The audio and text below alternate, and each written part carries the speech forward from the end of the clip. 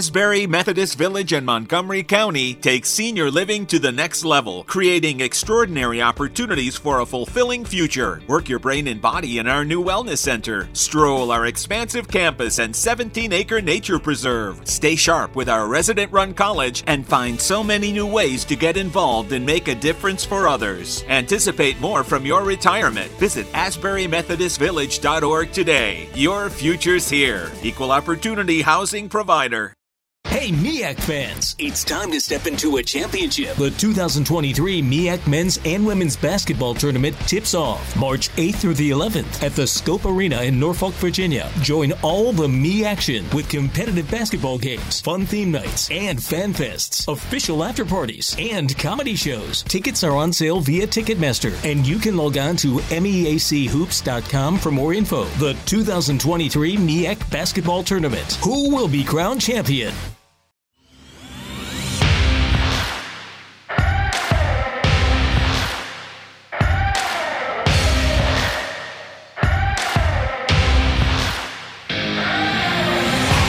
Welcome to the Fantrax Tool Shed, a podcast covering all aspects of fantasy baseball to help you win all of your fantasy leagues.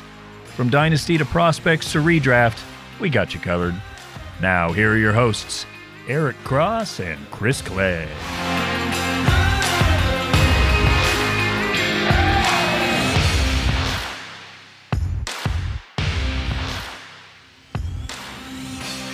Welcome into episode 179 of the Tool Shed with Clegg and Cross, powered by Fantrax and FantraxHQ.com. I'm your host, Eric Cross, and with me, as usual, is my 80 co-host, Mr. Chris Clay. Chris, how's it going, bud?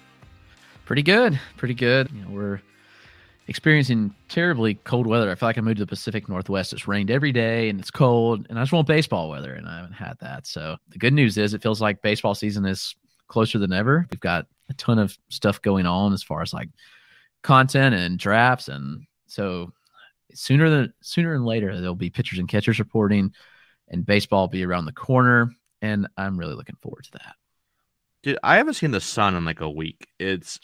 I don't know who pissed off Mother Nature, but she is taking out her wrath on us. We're getting, as we're recording, this is about 9 p.m.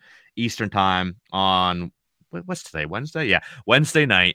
We're getting our third storm in the last 5 days or so, to the point where, like, you know, it did have no school on Friday. Kids had no school on Monday, and then had a late arrival on Tuesday, and now probably have no school tomorrow. It's insane, dude. Like, we didn't have any snow really at all until just this last week or so, and it's like she's trying to get caught up for all the snow that she didn't give us in December and early January. It's insane. So, yeah, I am definitely waiting for warmer weather, waiting for first pitch Florida. In about 5 weeks from now, get down to Florida, talk with people, see some spring training games, and just get baseball weather back and get baseball back so we can get some new data to talk about, new storylines. We're all going off of obviously last year's stuff, so it'd be fun to officially flip that page and start getting some new stuff to talk about. But we have plenty to talk about in this episode as well, though.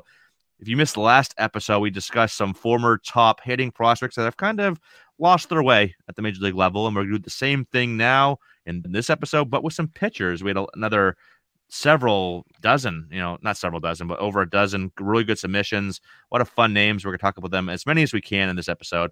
But before we do, the usual housekeeping. You can find us on Twitter. Chris is at RotoClegg. I am at EricCross04, and our show's at ToolShed.pod. If you enjoy this podcast, please rate and review. Those reviews do mean a lot. Check out my Patreon for more work from me, and Chris's Substack for more work from him, including some nice Dynasty ADP upcoming that he's doing all these mock drafts for, and some points league rankings. So he's bringing on Mr. Upper Beck, I believe he is on Twitter. Yep. So a lot of fun stuff on both of those platforms. So make sure you check all of that out. We greatly appreciate your support.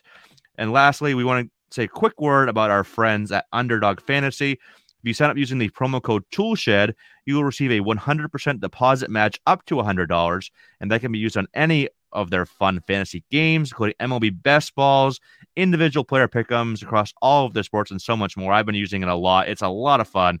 Sign up today using the code TOOLSHED at play.underdogfantasy.com/P-the-toolshed.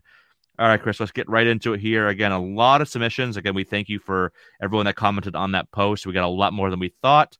let's dive right into a pair of Detroit arms here.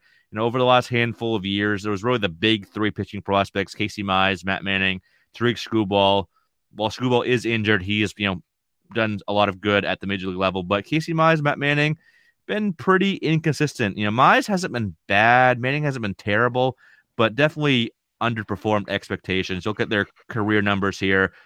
For Mize, 188 and 2/3 innings over 39 starts, a 4.29 ERA, 1.21 WHIP, and he's had a K rate under 20% overall. So that's definitely not what we thought of when he was the former number 1 overall pick. Manning in 30 starts, 148 in the third innings, 4.79 ERA, though it was 3.43 last year in a dozen starts, 1.37 career WHIP, and again, under 20% K rate for him as well. So really just underwhelming, I think, is the best word to describe both these guys. If you were looking, to maybe acquire either of these guys, who would it be in Dynasty Leagues, Chris? Or are you just out on both these guys at this point? I might be willing to take a shot on Matt Manning. He had at least decent numbers last year when he pitched, and we can't really say the same for Mize. Mize just hasn't been really good at all. But with Manning, there's at least some interesting aspects to his game. Like he's put up decent ratios, surprisingly, like given the really low strikeout rate, he gets like no swing and misses, which is just bizarre. But in 12 starts last year at a 3.43 ERA, it could have been, BABIP fueled from running a really low BABIP and a high strain rate, but the swinging strike rate was improved from 2021. And I do believe that Manning has better stuff. And golly, it's neither of them stuff is that great, but Manning just uses the four seamer too much, I think, and it really hurts pretty much everything about his game. So the four seamer is used 51% of the time. It's a okay pitch, doesn't miss bats. Like surprise, surprise, he does throw it for strikes a lot, which is good. Like that's an encouraging characteristic there, that he is at least throwing it for strikes, but. I don't know, man. Just in general, it's like both these guys are just been so frustrating and failed to live up to like every bit of hype that we thought they would have.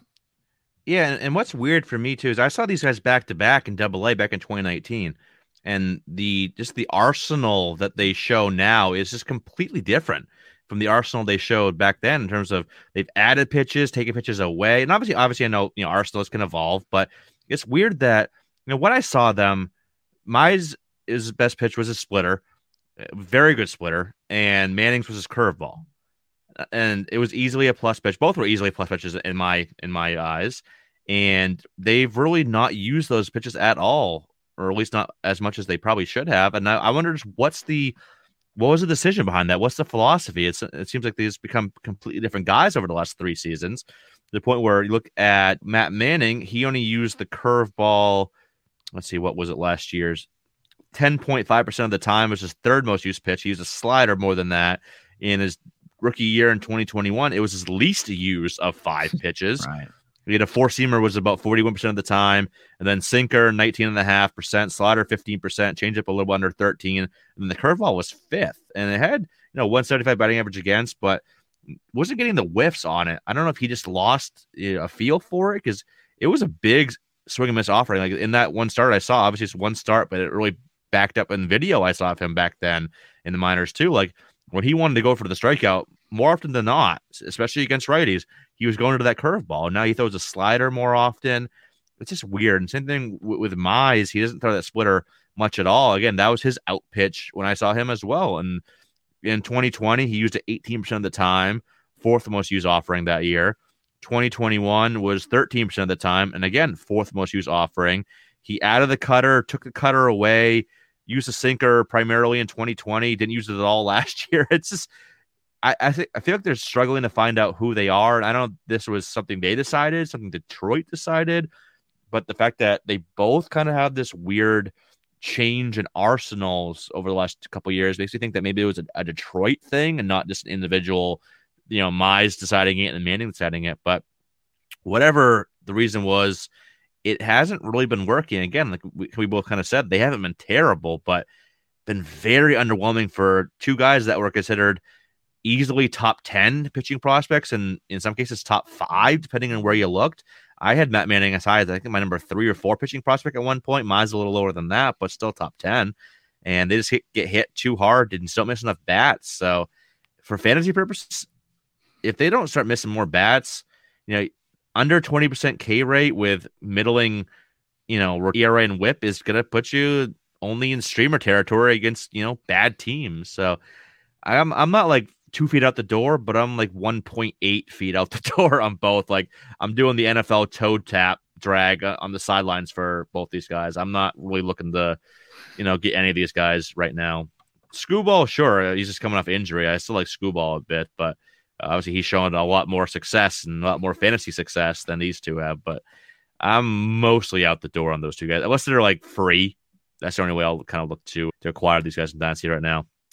Next name on the list here, Forrest Whitley. Oh, Lord. Where do we even begin with Forrest Whitley? And, everybody that, it's funny. Whenever, I'm sure you can attest to this too, Chris, whenever I post any type of rankings, whether it's mostly my pitching prospect rankings, I get like 5 people that are like, pin stat. And Yep. Yeah, I get it. There's a lot more risk with these pitching prospects. And we've seen like the last 2 number 1 guys before, this current, whether it's G-Rod or Painter, like, so it was Whitley. And then it was, of course, I'm blanking. Who was the number 1 before Whitley that didn't work out? Well, Gore. Okay, well, Gore did work out a little bit, but for the most part, they had a lot of hype, and then they kind of fell flat on their face. Whitley, especially, Gore did have a little bit of success, but Whitley is still like, we're still wondering, does he ever even have any impact in the major leagues? And he's now 25 years old. He'll be 26 in September.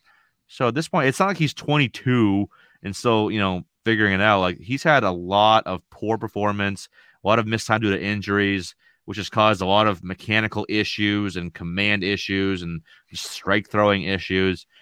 At this point, I mean, it still could potentially be fun stuff. Like, he's still got some good stuff, but he just has no way to harness it, and he can't stay on the mound long enough to show it. So I'm 100% out on Whitley. Maybe could be a reliever for Houston, but not one that's pitching, high leverage innings. I don't really see any path to him being fantasy relevant, unfortunately. So I'm out. Do you have any hope left, Chris? Not really. I mean, I'm just looking at the profile and trying to figure out what hope there is left to have. And even, last year, God, was just atrocious. And he pitched the complex level, low A and triple A, and he had a 7.09 ERA in triple A in 33 innings. So I don't know. I wonder how much of this is just mental for him at this point, like just completely just lost every bit of confidence. He's dealt with a lot of injuries. I don't know. There's just so many different things that are going on here that I have zero faith.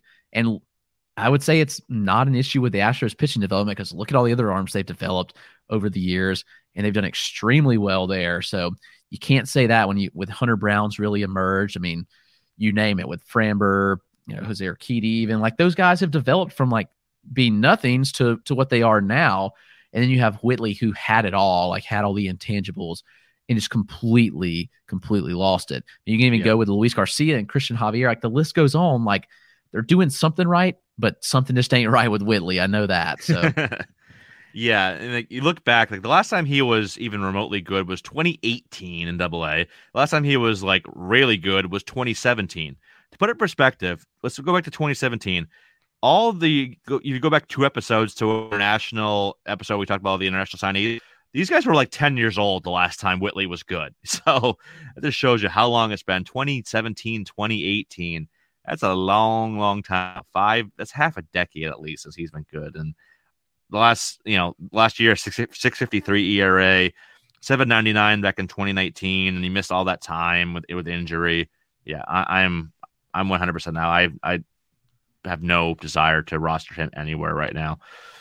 Next name on the list, Daniel Lynch. There was a lot of people asking about Daniel Lynch, which kind of surprised me a bit, but he's another one where Kansas City has done a pretty solid job with developing hitters. Obviously, they've had that big crop of hitters come out around the same time back in 2015 or so. They went to back-to-back World Series, including winning one, which is still kind of weird to me. I just can't picture them winning the World Series. But and then obviously recently with Vinny and with Witt and others, but pitching last half decade or so has not been great. Jackson Kowar has been terrible. Daniel Lynch has been maybe not terrible, but definitely not good. 27 career starts, or no, last year 27 starts, 5.13 ERA. Overall, 42 starts, 5.32 ERA. Gets hit way too hard, doesn't miss enough bats. It's another one where you look at the profile, and I don't see a lot of hope. The four-seamer gets hit too much. He doesn't have that go-to. The slider's been, even that, the slider was his best whiff rate offering, 33% this past year. But at the same time, it had a 273 batting average against, 522 slug, 370 WOBA, and 10 home runs allowed. That's not good for a slider. Like, for 10 home runs allowed on a slider, that's not very good. Changeup was okay, and curveball and sinker seldom used, but they both stunk. So it's more so four-seamer slider changeup mix that he uses about 92% of the time, and none of them are good. I don't see him really having more than any additional success. Like, there's nothing in the profile. Do you see anything, Chris, that gives you any hope? Because I see a mediocre pitcher that'll probably always be mediocre, and that's it. Yeah, I do wonder, like, Kansas City has a completely new regime in the coaching staff, and I wonder if that has any effect. Now, there were some horrific issues, I think, going on within the organization, especially with pitching. I mean, look at as you mentioned, all the failed pitchers and pitching prospects that have come through there. Is there hope? I don't know. Maybe a glimmer.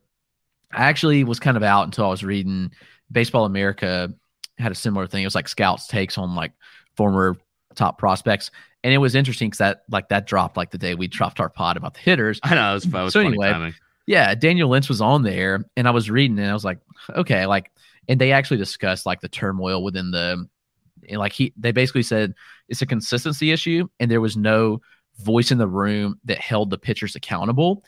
And basically said, I think we can all agree the Royals' whole pitching dynamic from top to bottom was a disaster and not a healthy environment for anybody trying to figure out things at the big league level. So I still think there's a chance.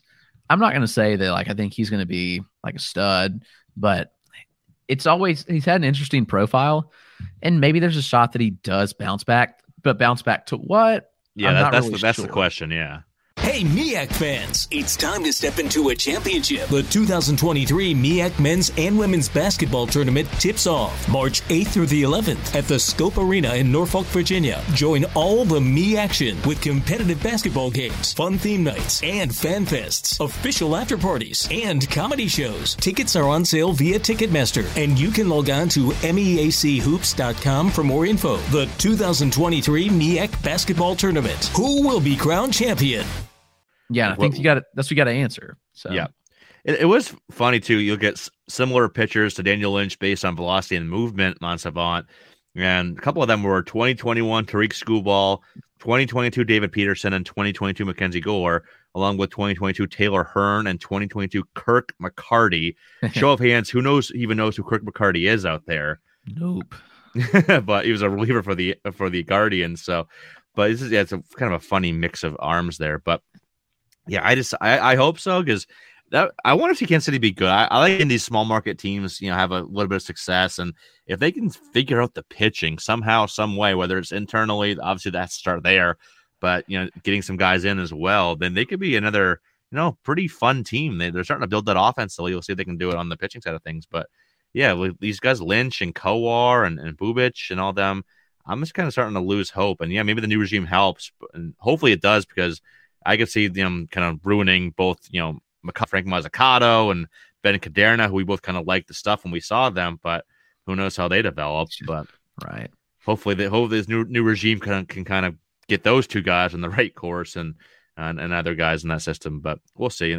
Asa Lacy already has been ruined. I think he's completely. It's far how it's the big three in that draft class. It was Hancock, it was Meyer, and it was Lacy. You saw various orders of the three. Depending what rankings you look and what analysts you just talk to. But, Meyer obviously was doing great. Then he had the injury. Hancock's been okay.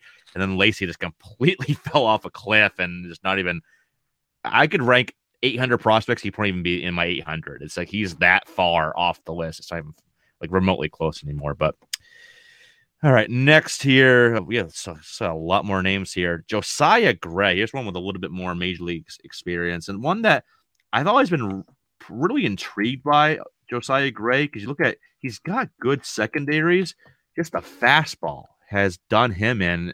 You look at last year, 28 starts, 5.02 ERA, 136 WHIP across 148 and 2/3 innings, and xERA was 4.25, 23.7% K rate, 10.2% walk rate. Look at the slider and the curveball. He also has a sinker and changeup, but those combined for 6.5% usage rate, so I'm not even including those. But the slider, 189 batting average against, 316 slug, 38% whiff. Curveball, 185, 326, and 32%. So whiff rates aren't super high on them, but very effective pitches. But the four-seamer, which he throws 39% of the time, 304 batting average against, 738 slug. 738, that's hard to do. 738 slug. You allowed 24 home runs in 234 plate appearances on the four-seamer. That's insane. So 479 WOBA. These are insane numbers here. So it doesn't matter how good the breaking stuff is. If that fastball does not improve like immensely, he's not going to ever be anything more than what he is. A guy that gets his a solid K rate, but ERA and WHIP are going to be crap because he also walks 10% of the guys too. So I still have some hope, just because if he can fix that fastball, I think he could turn into something decent, but that's a big thing to kind of fix that he has to work on.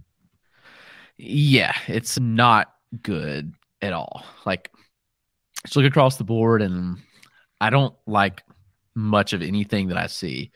So the interesting thing is he somehow grades out fairly decent when it comes to like not allowing much hard contact. Like, I'm not really sure how, given the amount of home runs that he gives up, but the fastball is just not good. Honestly, like if I'm the Nats, I'm telling him to never throw the four-seamer again and just throw sinkers and try to get the ball on the ground, because his location is all over the place with the four-seam. And as the stats you read, I mean, it just gets hammered. He gets no swings and misses. So who cares if he switches to the sinker, because he's not getting swing and misses with the four-seam either, which obviously is hurting him. And just across the board, like, not good numbers at all. Like the shape of it, like I'm watching, it's just, I don't know, it's not a good shape on it. Nothing just sticks out. Like, it's just not a good pitch at all. So if I were him, like, I would ditch it completely and just like hope that, the sinker works out. But I don't know if they're going to actually do that. So at the end of the day, I'm pretty out on Josiah Gray. I have concerns about the Nats pitching development too, which there's other arms there that are to be concerned about. That's true. But I mean, they just really haven't developed guys. So I don't know. I mean, Gray doesn't throw enough strikes for one. Like, he's, just with a lot of his pitches, just low strike percentages. Again, I go back to, I think the sinker is one of his better pitches. Just use it more, ditch the four seam, and see where it takes you. But who knows? I am out on him, I will say. And it's funny too, because he did drop the four-seamer usage about 12.5% from 2021 to 2022, but that was not in favor of more sinkers. That was in favor of more breaking balls. His sinker, which he did incorporate into the mix, that he did not throw in 2021, but it was only 3.7% of the time.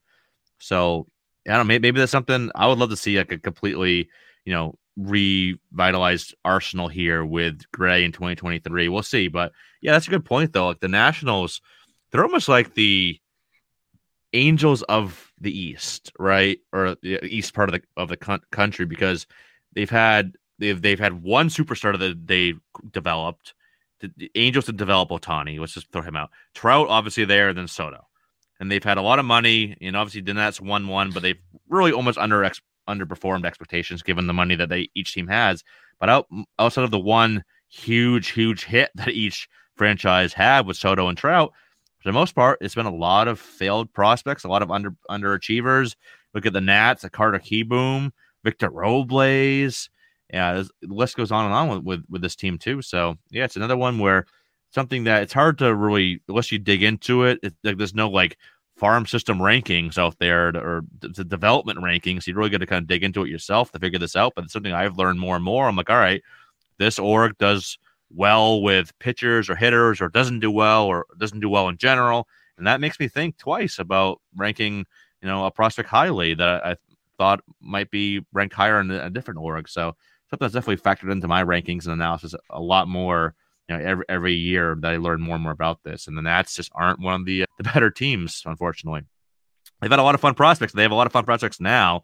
So I'm hoping that they don't ruin, James Wood and Robert Hassel and Jarlin Susana and all these guys, Brady House. Let's just hope that the trend stops now and these guys can turn into something, because there's a lot of fun prospects in this org that I just don't want them to screw up, so to speak. Speaking of a screwed up prospect, Nate Pearson, guy that I was super high on for many, many years, saw him live a couple of times. I was like, this guy's going to be a dude, but he has not been able to stay healthy, for one, which is obviously half the battle. And when he's been on the mound, it just hasn't been consistent success to the point where it's like a 99.9% chance that he's just a reliever long term. But I guess the question now is, if we're kind of getting the starter thing off the board here, do we think that he can find success for fantasy purposes as a reliever? Can he pitch late inning, get some holds, get some saves? We'll see. I think that still could happen if he can really, start to focus on relieving, and what his arsenal could look like there. Probably just goes fastball, slider. But Chris, do you think that as a reliever, Pearson can carve out any fantasy value here moving forward? Yeah, I do think he could actually be a elite closer. I think he kind of has the recipe for success that you're looking for out of a closer, with a big fastball and a slider as well. So I'm very intrigued by him. If they do just put him in the bullpen, I think the stuff plays up significantly there. And I think there's good use for him. I mean, we're talking a fastball that consistently up in the 98 miles an hour, blows it by. And then also the slider gets a ton of whiffs. It's an upper 80s slider, really good characteristics to it. But I'm just not sure that Pearson is durable enough to be a starter. So I'd rather him go to good use. And I think he's got closer stuff. So I'm intrigued if they can develop him as a closer. That would be amazing. I think he'd be an upper tier closer personally. Oh, I 100% agree. Like, the fastball slider is a very good. He gets whiffs with the fastball. He locates it up in the zone. It's got good finishing action to it. Well, last year's the command was actually all over the place last year. So, but when he is locating it up in the zone, that's where he's really at his best. Slider is, like I said, it was a 70 grade slider back in the day. I still believe that can be the case. It's a very sharp 2-plane break. He throws it to both lefties and righties. Usually commanded it well. Last year was a little, last year the control and command in general was just pretty wonky, but he's had about a 16% walk rate in both years so far. So I think if he can just get healthy, get all those injuries behind him, and it's a myriad of injuries. It's not like one recurring thing. It's been multiple things, illnesses too. Like, it's been one thing after another, a laundry list of issues for Nate Pearson. But I do agree that I think he could be, with a fastball slider, that he can both miss bats at a high clip for those respective offerings. He's going to be a pretty damn good reliever if he can just stay healthy, but that's half the battle right there. Well, he's only 26 years old. I think I would love to see him come in the spring training healthy, see what he can do this year. Obviously, he won't be pitching, getting high leverage innings this year because, Jordan Romano is there, barring an injury to him. I don't see any fantasy value for Pearson this year, but in dynasty leagues, if you can just trade a low-level prospect for him, I'd be okay doing that just to see if he can turn into that, elite reliever that we think he could be. Next name here, I put Josiah Gray on twice. No, we already talked about him. Mackenzie Gore, who we alluded to earlier. It's been a roller coaster ride is the best way to describe the career of Gore in general. Former number 1 overall pitching prospect, number 3 overall pick in 2017. Started off high, had a couple, rough years, 2019, 2020, but then came back this year for most of his, first 8-9 starts. He was really good, and then he was soaring up rankings. Everyone's like, "Oh, this guy's going to be a fantasy ace," and he fell off pretty hard. There was an injury again. He's one that he's dealt with some injuries as well. I don't know. I still have a hard time ranking him, Chris. Like, I like Gore in general. He walks too many guys for my liking. We've seen too much inconsistencies, with his mechanics, month to month, start to start, week to week. I don't know. He got hit hard too. Like, it was almost like, he was getting a bit lucky when he was performing well. Like, the metrics didn't back up what he was doing. So I got to wonder, was that just fool's gold and a flash in the pan, or do you think he can get back to that level? I mean, I hope it's legit because I kind of bought back in a little bit and was like, I had him actually bought pretty low in some dynasties like preseason, and it seemed to pay off for a little bit before it kind of fell off. And health's a huge thing with him. Consistency is a huge thing with him too. And that's kind of what we haven't seen. It's just the consistency. As you mentioned, like the inconsistency with his command, the inconsistency with his delivery, pretty much everything across the board that's concerning about Gore. And I just wonder, like, can he bounce back?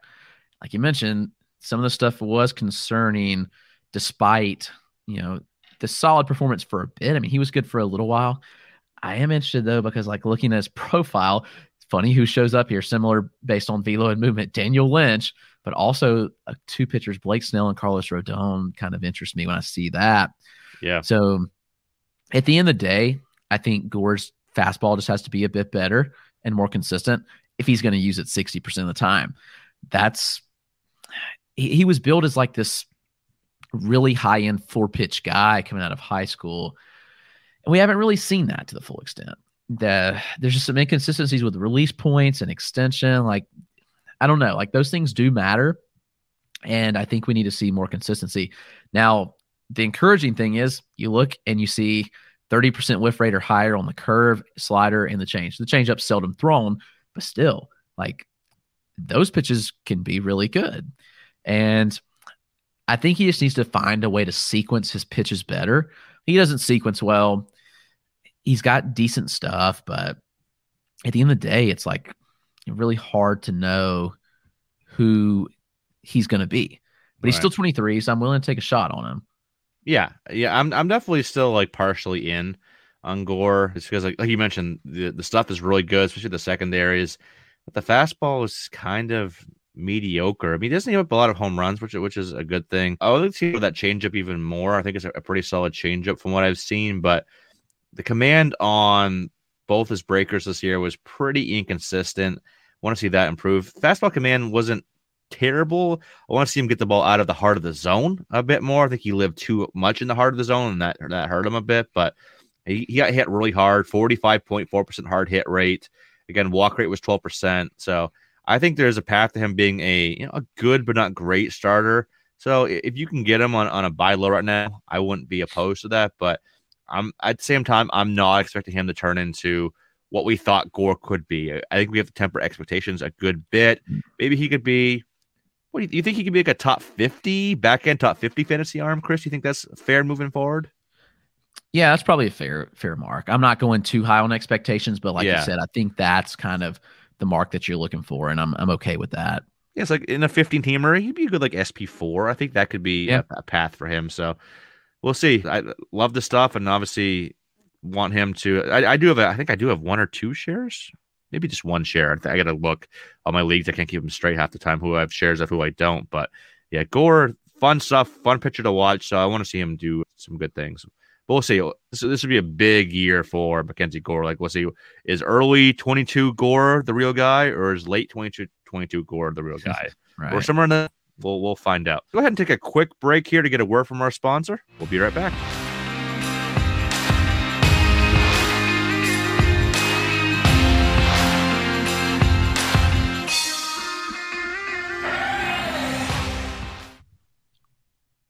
All right, welcome back from the break. Let's keep this party rolling here with another former number 1 overall pitching prospect here. Sensing a trend, there's a lot of former number 1 overall pitching prospects here. This one from even further ago, Michael Kopech. It's weird. Kopech, you look at the ratios, they've been okay. Yeah, he's had 73 career outings, 33 career starts, totaling 203 innings, 3.64 ERA. That's fine. 119 WHIP, again, fine. But last year, especially, let's look at last year. He had a 21.3% K rate, 11.5% walk rate. Like, this is a guy in the minor leagues that was just striking out anybody and everybody. Big fastball, mid to upper 90s, and then the 2 good breakers, slider being the better one, also had a good curveball as well. He just hasn't registered the whiff. So you look at last year, slider, 21.3% whiff, curveball, 24.7% whiff. His best whiff rate offering was actually the fastball at 25.6%, which is pretty good for a 4-seamer. But it's just weird to see the lack of swing and miss on the curveball and slider, and that part of that could probably go back to his command of each pitch. Slider command is, look at it, it's not terrible, it's not great either. Curveball command is not good. The red spot for his curveball is basically right in the middle of the plate. Hangs those pitches, and the slider too. He hangs both. I would love to see him kind of get those a little bit further down in the zone more so. See those whiff rates tick up. So I think he's got the potential to do so with a tweak here because the four-seamer has been pretty damn good. So he's the one out of all the names we've talked about so far, Chris, he's the one I'm still the most in on right now for Dynasty Leagues. Yeah, I think that's fair. I feel like Kopech's had his fair share of issues off the field with a variety of things. And I just wonder how much that affects like the pitching. Obviously, the talent's there. We've seen it. But there's little things here and there, and I just wonder like how much like it's affecting. Like he almost quit baseball at one point. Like after he failed a PED testing, like he literally just wanted to quit. He's had like girlfriend issues, like all kind of weird stuff, like baby mama issues. So I don't know. It's a strange, I don't really know. But anyway, with Kopech, I think the talent's on the mound. Maybe he can put that behind him. Hopefully the White Sox can develop that. We've seen them be pretty solid. And so maybe they can develop him. I'm a bit intrigued. He's got to be better with the four seam. I think, as you mentioned, like the velo's there, but he just kind of locates it all over the board. And while he only had a 189 average against it last year, like I actually think that it probably like his numbers were better than they should have been. He got home run happy, leaves it over the plate often. So if he can adjust that, I think there's some potential. But at the end of the day, like he's pretty much a two-pitch guy, and his four seam's not elite enough where he can get by with just the fastball slider. Like Strider gets by with XD pumps at 98, 99 consistently up in the zone. Kopech doesn't do that. Am I intrigued? Yes. Do I think there's still some bullpen risk? I do. And absolutely there is. Yeah. So that's my concern here. Like, why does someone like Kopech not strike more batters out? And that's also a question. It's like, I feel like he was like such a like big stuff guy in the minors. And it just really hasn't panned out. And I feel like we should see better K numbers from him. Absolutely. Like one of the pitchers similar to him for velocity and movement is Tyler Glasnow, and also Joey Wentz and Matt Barnes, which is weird, and Chase DeJong. But so never thought I'd see Chase DeJong and Tyler Glasnow on the same list, but here we are. But yeah, again, that's what I've been saying a lot, Chris, is like, why does he not missing more batters? You look at him, look at what he was in the minor leagues, look at the stuff. Why is he not missing more batters? Career K rate is 26%, but that was because 2021 it was a huge when he was out of the bullpen. So maybe that's his path. Like maybe he'll be better in the pen, and he started every game last year, but previously he was in the pen a lot. Maybe they move him back to the pen. Maybe this unfortunate stuff with Liam Hendricks, and hopefully Liam can come back strong and kick Cantor's ass. But maybe the need for another arm out in that bullpen, maybe he moves out to the bullpen again. Who knows? I want to see how they use him this year. I'm sure he'll probably start to begin the season, but maybe that's a transition that needs to happen, because I think I like Pearson. I think he could be a really good late inning reliever if given the opportunity to do so. We'll see, but and then he's the one I'm still more in on him right now. Out of all these guys, I'm probably Gore and Kopech are the two I'm still in on the most. Gray a little bit, but Kopech is very intriguing, and I think with a couple of tweaks he could get back to maybe not the levels we thought he could, but I think he still could be an arm that makes a decent fantasy impact. I'll say that. Next name on the list here, those were the big names. Those are all the ones that had 3+ submissions on or replies on that tweet. We have 7 more names on the list here, starting with Mitch Keller. He's one of the more polarizing player, or really in general, in fantasy baseball right now. Obviously, Mondesi is a big name, but there's a wide range of opinions on Mitch Keller. And it's weird because he's still only 26 years old. And our good buddy Michael Simeone the other day posted about how he had the low ERA in the second half, but at the same time, like ERA indicators were a lot higher than that. And this is not nothing against Michael. I'm just kind of pointing this out. And the K- walk rate is still mediocre, even when he was been going good. He doesn't strike out enough batters. He's right around 20% each of the last 2 years. Walk rate has been 9 to 10%. He did add the sinker in. They started using that a bit more, 22% this year. And but it didn't give up a lot of home runs, obviously, but still had a 303 batting average against on it. So it wasn't like it was a great offering. Four-seamer has always been kind of meh. Doesn't strike out enough guys, doesn't get enough whiffs with the off speed. I don't know. I just don't see, like, maybe he could be a back end fantasy arm. But Chris, are you seeing anything more than a back end fantasy arm? Do you see any upside to be someone that is, more impactful for fantasy? Good question. I'm not sure exactly what we should expect from this point. And I think we keep feeling like he's going to change, but then he just never does. But right. I will say, like, he's a grinder, dude. Like, he spends his off seasons at Tread Athletics, and like, yeah, that's true. Yeah, like he really works, and he's made adjustments. Like, he added that sinker in mid-season, and he became like more of a contact management pitcher rather than like a whiffs pitcher. And so I don't know, like, he changed himself completely. So again, what should we expect from? I don't really know, but it's just like all these videos, like we see him at Driveline and we see him at, any place. And it's like easy to get excited about that. But still, like, until we see the consistent tangible results, I will say it's hard to buy. Because even with that strong second half that we saw, I mean, he still had like a 1.3 whip. Like, that's still right pretty high. And I mean, August was a 4.70. It was so much inconsistency. Like, June was a 4.10 ERA. July was a 2.61. August was a 4.70. And September, October was 2.06. Like, I don't really know what's going on here. But, I mean, at the end of the day, he's not striking guys out. And that's really kind of a big thing. There's a case to be made that there's still some more in, like, a next level for him, I guess. Like, he's 26. Feels like he's been around forever. But, I mean, gosh, I don't know. Like, he's going so late. We're just like, might as well scoop him up late in redraft or take a shot on buy low in Dynasty, even though I'm not sure, like, I fully believe in buy-in. Yeah, I don't fully believe it. Again, if it's cheap enough, fine. Like I said, I think he could be a back-end arm, but look at, like I said, the four-seamer has not been good. The slider's been all right, but doesn't get a lot of whiffs. Like, there's 206 batting average against, but the whiff rate's actually gone down every year of his career from 48% to 37% to 30% to 28%. The curveball last year was not good at all and was even worse in previous years. 452 batting average against on that in 2021. That's insane for a curveball.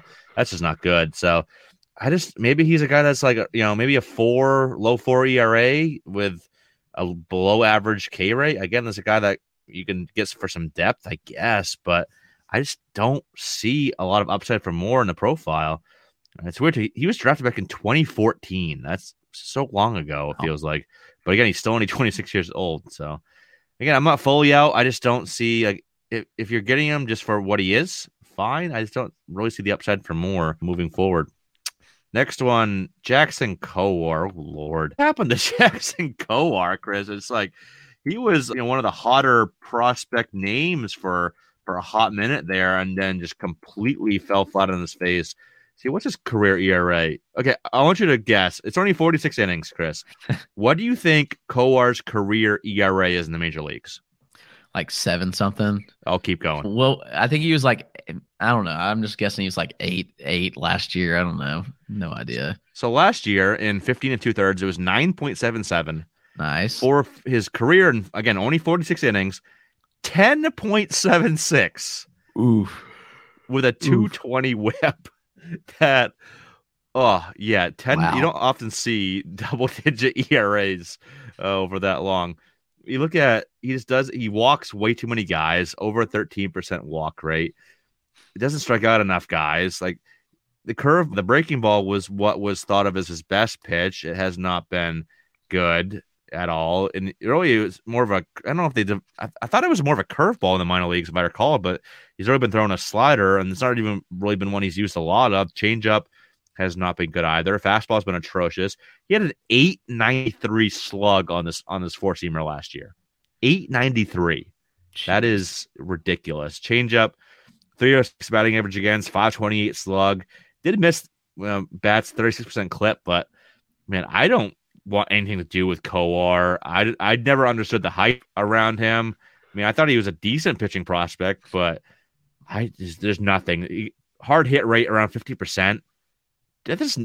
When you give up that much hard contact, don't miss enough bats, and walk too many guys, that's a recipe for a guy that's going to be DFA'd pretty damn soon here. Yeah, it's possible. I don't know. I was looking on Twitter hoping to find some news on him, like working on something, and all I found was baseball cards of him. So yeah, that's good. Never a good thing. You know, it is weird, like his pitch mix, like just basically fastball, changeup, and that's really it. Like I'm not even counting. I mean, the slider 10% of the time, like whatever. I mean, he doesn't use it that often. I don't know. I don't have much to add here because I just don't think there's any relevance at all, and I'm pretty out. Yeah, I said I wanted to find something in the profile, but again, it's another arm that Kansas City has not developed well, and I said that nothing is in the profile that makes me even remotely want to, even if it's free. They're like, hey, I'll give you Kowar. I'm like, no, I'd rather find somebody else for that roster spot. I don't even want to use a roster spot on Kowar right now. This is so far away from being even remotely serviceable for fantasy purposes. So, several more names. We got how many more names? 5 more names on the list here. Ooh, next one, Sixto Sanchez, a guy that will not get off my prospect spreadsheet, even though I want him to. Debuted back in 2020, and now we're in 2023, and he hasn't pitched since 2020. Now, we talked a good amount on Sixto. Obviously, it's had the injuries, not listening to the Marlins. It's almost like he's like the preteen that's trying to like revolt against his parents. I don't know what's going on with Sixto, but you know, all the reports from like Craig Mish, who's obviously very in tune with Miami down there, have not been promising. I don't know, Chris. Obviously the stuff was good. He's always been electric, but the body is not good. I don't know. Between the ears doesn't seem too good lately, his decision making abilities, but I don't know. I'm still, if you can get him for free, okay, sure. I want to see if he finally can figure it out and listen to the team. The stuff was pretty damn good. So that's what I'm holding on to. But the further he gets away from that 2020 debut and all the additional bad reports that we get, makes me less and less in on him by the day. Yeah, you know, there was a video of him probably 2 weeks ago of him throwing, and everybody freaked out. It was like, okay, he was throwing a baseball. Like, you mean to go film myself throwing a baseball outside and have the same effect? Like, no, you're probably throwing the same velocity. That's what I was thinking. Yeah, I mean, like at least this time he was throwing probably like 50 versus like 20 that we saw that one time before. I can hit 50 at the Guess Your Speed thing at New Hampshire ballpark. I was like this year 60, like low to mid 60s. So yeah, I can throw that. Yeah, I probably couldn't because I have a partially torn rotator cuff. So I don't think I could pull it off right now. But that's fair. It would hurt. I could do it. I might could do it, but it would hurt. I just don't want you could do it once. And then you'd be feeling it afterwards. Yep. Yeah. So I don't know. I mean, Nick Forte was catching him apparently, and he said, looks good, looks loose, and looks fluid. I like where he's at. So who knows? Like, it's so hard to come back from 2 lost years like he had. I mean, it's like where everything just went by the wayside. And gosh, just think back to like 2020. Like, he was a really solid arm when he came up as a rookie at 21. Yeah. And when we think about the potential, like, he's never been a big bat misser, but I don't know. When you lose that, I mean, we're looking at 3 years since he's pitched at a game, and that's just highly, highly concerning. So until we see something in game and I actually see some velo on him, I'm pretty out. I mean, like you said, he's on your prospect list still. The best solution is just to not rank him. Like, I just took him out of 500, so I don't have to deal with it. Because he's still on the spreadsheet, I should say. Yeah. I can't. I still have a lot of names on that spreadsheet that I probably haven't pitched in years. I need to delete off of there, but that's another story. That's fair. Because to me, like, I keep watching this video, and I just like he's just I don't know what Forte's saying, but he didn't look loose and fluid to me. Like, he looks very stiff and like I don't know. How much did Miami pay Forte to say that stuff? Yeah. Oh, right. He looks great. My hand hurt after I caught him. Yeah, bull crap. Yes, that was some serious velo. Okay. All 60 miles an hour of it or whatever it was. Yeah, I mean, he's got a long way to go still. So I don't know. I mean, he's probably on waivers in some leagues. Yeah, maybe probably. Somebody's held on to him. I have no idea. But it's a weird spot to be in if you roster him for sure. Yeah, it definitely is. But I just keep going back to the stuff. Like the changeup is really good. He was pumping mid to upper 90s. Like four seamer was 98.5. Sinker was 96.6. Like one of his similar pitchers to him was Sandy Alcantara and Max Fried, which I don't really understand that one. That doesn't seem right.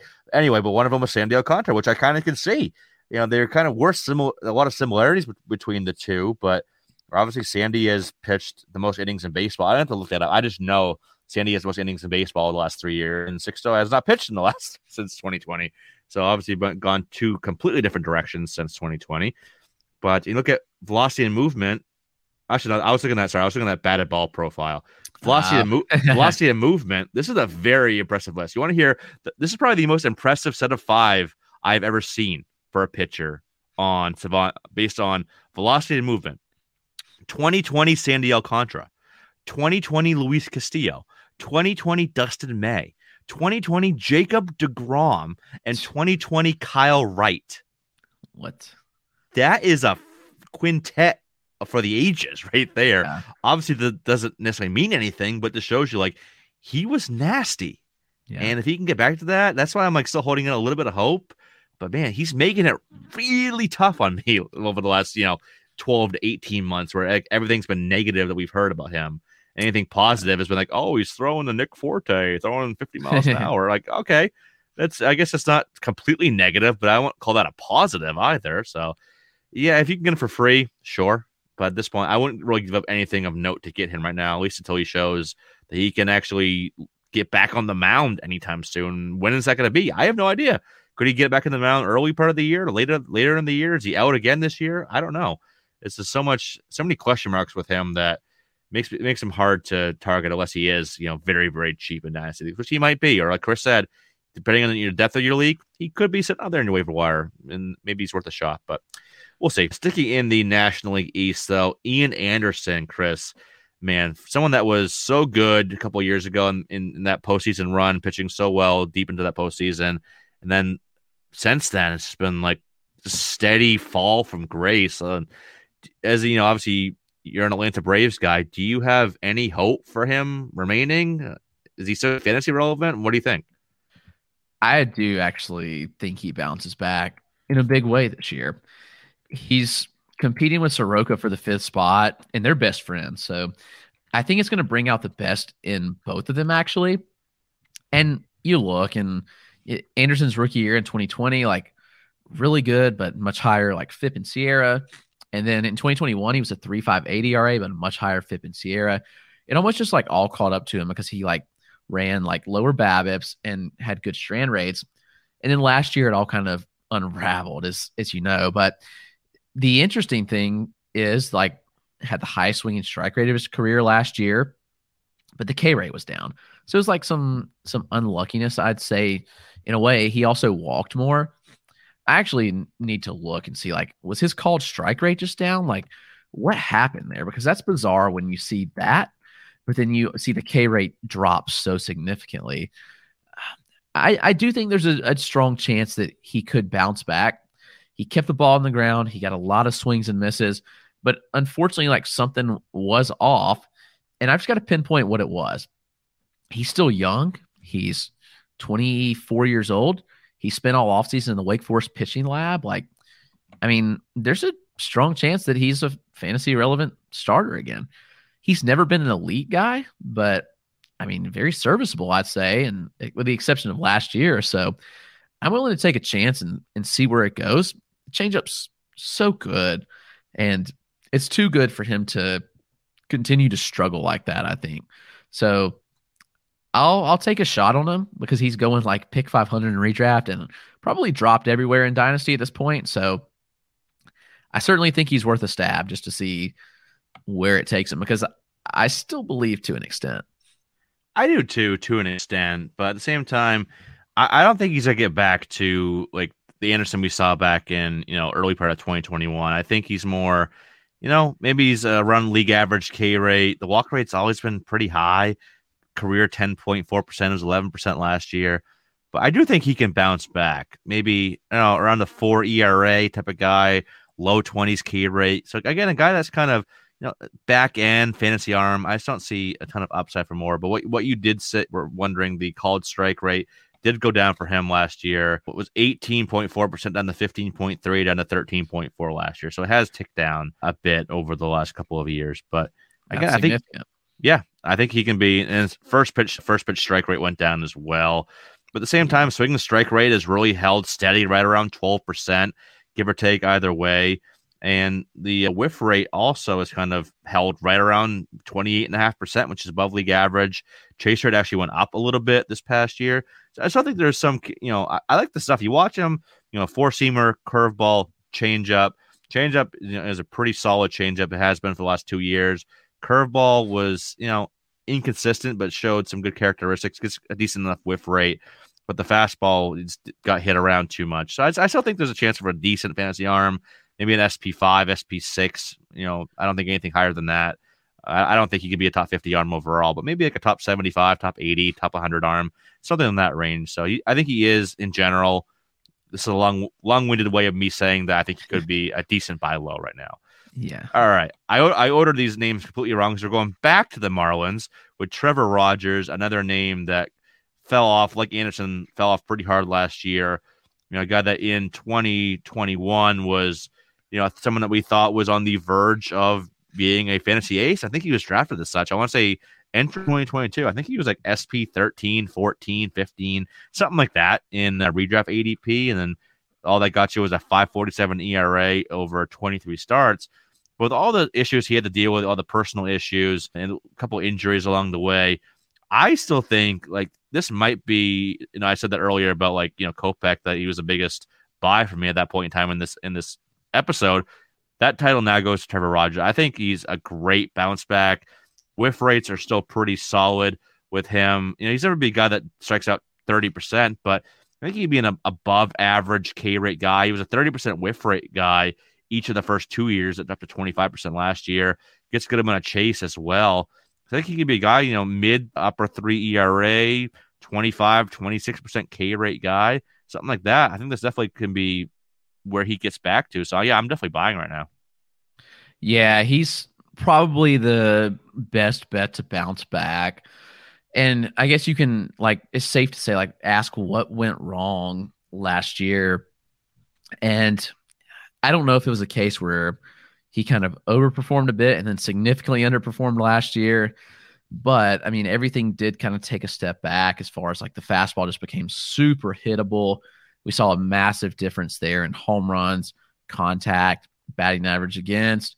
The whiff rate dropped a little bit, but not significant. There's just more balls in play. And it was, the exit velocity, average exit velocity from the four-seamer went from 87.9 miles an hour to 92.4 last year. So he just got hammered on that pitch.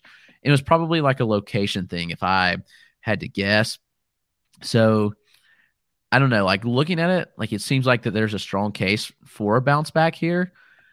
And I think that the cost to buy in is pretty reasonable to get him. And so I'm willing to take that chance that he does bounce back a bit, hopefully locates the fastball a bit better. There was just a lot of inconsistencies there. And if he does, then I think that there's a chance that maybe he's not 2021 Trevor Rogers, but I think there's still a really solid arm in there. Yeah, I was just about to say that. I don't think he's bouncing back to what he was then, but I think there's a middle ground to be at here and a pretty solid fantasy arm. So yeah, I'm definitely willing to buy back in. Two more names on the list here, starting with Luis Patino. He's one where I don't know how I want to value Patino. He's just not been good at all. Last year, made 6 starts, 8.10 ERA, walked more than he struck out. He's another guy like Gore. Had the bigger leg kick. We've seen some inconsistencies with his mechanics as well. Has never really struck out as much as we kind of thought he would when he was coming up to the minor leagues. Obviously, he had the pretty big fastball, good slider. He uses a sinker and a changeup as well. But the slider and the fastball both had a batting average against right around 365 last year. Slider has just not missed bats like we thought it would. And those were really his two bread and butter offerings, fastball, slider, and he'd mix in, a couple others here and there. But nothing has really come to fruition with him. He's never really been able to put it all together. Even I think he's in Tampa Bay. Oh, they can fix everybody. No, I guess maybe not. I'm not out on Patino fully, But I'm definitely like, if I had to pick 5 guys from this list to buy back in on right now, he would not make my list. I'm kind of 1 foot out the door, but hoping that he can finally put it together. So I'm not 2 feet out yet, but definitely probably lower than most on Patino at this point. Yeah, I agree. I think that he could fit better in like a bulk reliever type role. And I'm wondering if that's what he is, which just doesn't provide a lot of value for fantasy ultimately. Right. The Rays are kind of going to Ray. I mean, he did start 6 games last year, but it wasn't pretty. So there was nothing encouraging to me. It's like, okay, like we should buy back in. I mean, he, significantly dropped the 4-seam usage by nearly 20%. He upped the slider usage. He upped the changeup usage, like up the sinker usage. It's like, all right, where were the results? Like you changed your arsenal and it just didn't pay off. Everything kind of, and it was a small sample, but it seemed like everything kind of took a step back in some ways. Yep. And I just have to wonder if like he just is who he is. Like, I hate to even say that because like even when the pitch mix changed, it was like, like to me, it's just like he's a reliever profile. Like it's just the arsenal just doesn't stand out to me. At this point, he's had issues with injuries. Like, I don't know. Like all the above kind of are the reasons that I'm out on him completely. Yeah. I just don't see. I'm not fully out, like I said, but I just don't see him ever getting to the point where, or even remotely close to where we thought he could be. And he's probably better off as, pitching in a role that doesn't provide much fantasy value. Last name on the list is a guy that I'm also, okay, man, we're ending on a bad note here. These guys are both guys I'm just not in on, especially this guy. Matthew Liberatore. He's a guy that I used to be in on a decent amount. Like I said, I think I had him as my number 2 arm in that 2018 draft class behind Casey Mize. But outside of the curveball, the rest of the arsenal is just incredibly mediocre, and that's putting it nicely. Curveball, 222 batting average against, 35% whiff rate, though it did have a 519 slug, give up a couple home runs off of it. The 4-seamer is terrible. It's a bad 30 grade pitch. It's just not good. He started throwing a sinker last year. That was better, but again, not that great. And you look at the command of it for a sinker. Go to Liberatore's Savant page. Look at the sinker heat map. That is not what you want a sinker heat map to look like. No. Not at all. So I don't know if it was his foolish goal that it was a 233 batting average against on that. I don't know. I don't see. He gets hit way too hard. 48% hard hit rate. Doesn't miss enough bats. Walks too many. I'm out. I am fully out on Liberatore, and it sucks because I used to like him. So I don't know. I don't want anything to do with him in dynasty leagues, even if he's like cheap. Yeah, as you mentioned, it's just one good pitch, and the fastball is just not good at all. So can that change?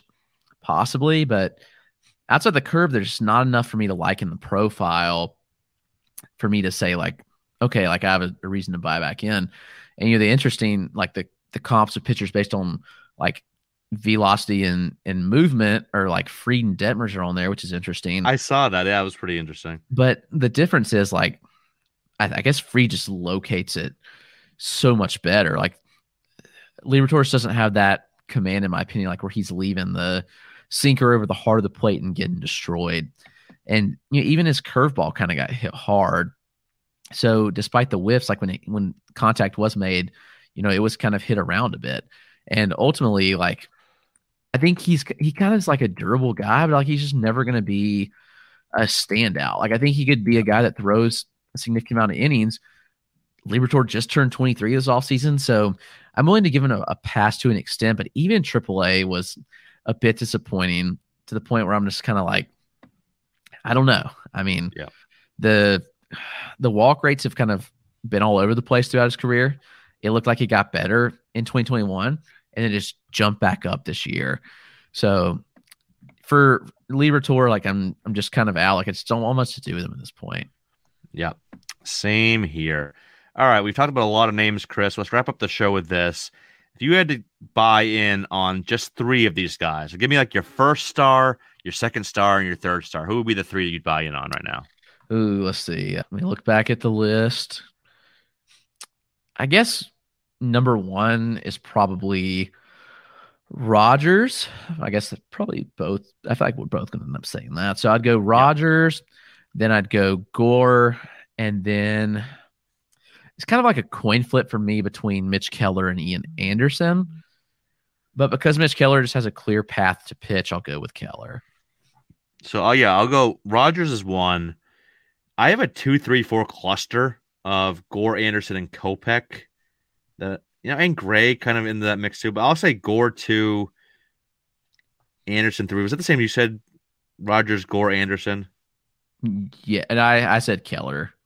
Okay, I'll go Rogers, Gore, Anderson. But yeah, Keller is kind of right there too. Gray, Kopech.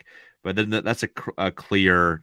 And then it's a clear drop off. Like I'm not buying back in on Whitley, Lynch, Patino, Coar, Liberatore. Those are all like I'm out pretty much.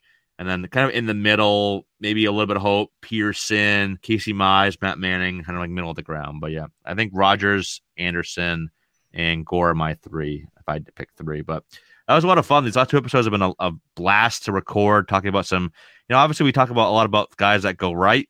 I think it's good to talk about guys that have not gone right and how to value them and what to do with them moving forward. So this was a pretty fun duo of episodes this week. We hope you enjoyed them, but that is going to wrap us up for this episode. Thank you to all the listeners for tuning in again. Again, we hope you enjoyed it. I know we did. Join us again next time for Dynasty and Prospect Talk. But until then, everyone take care.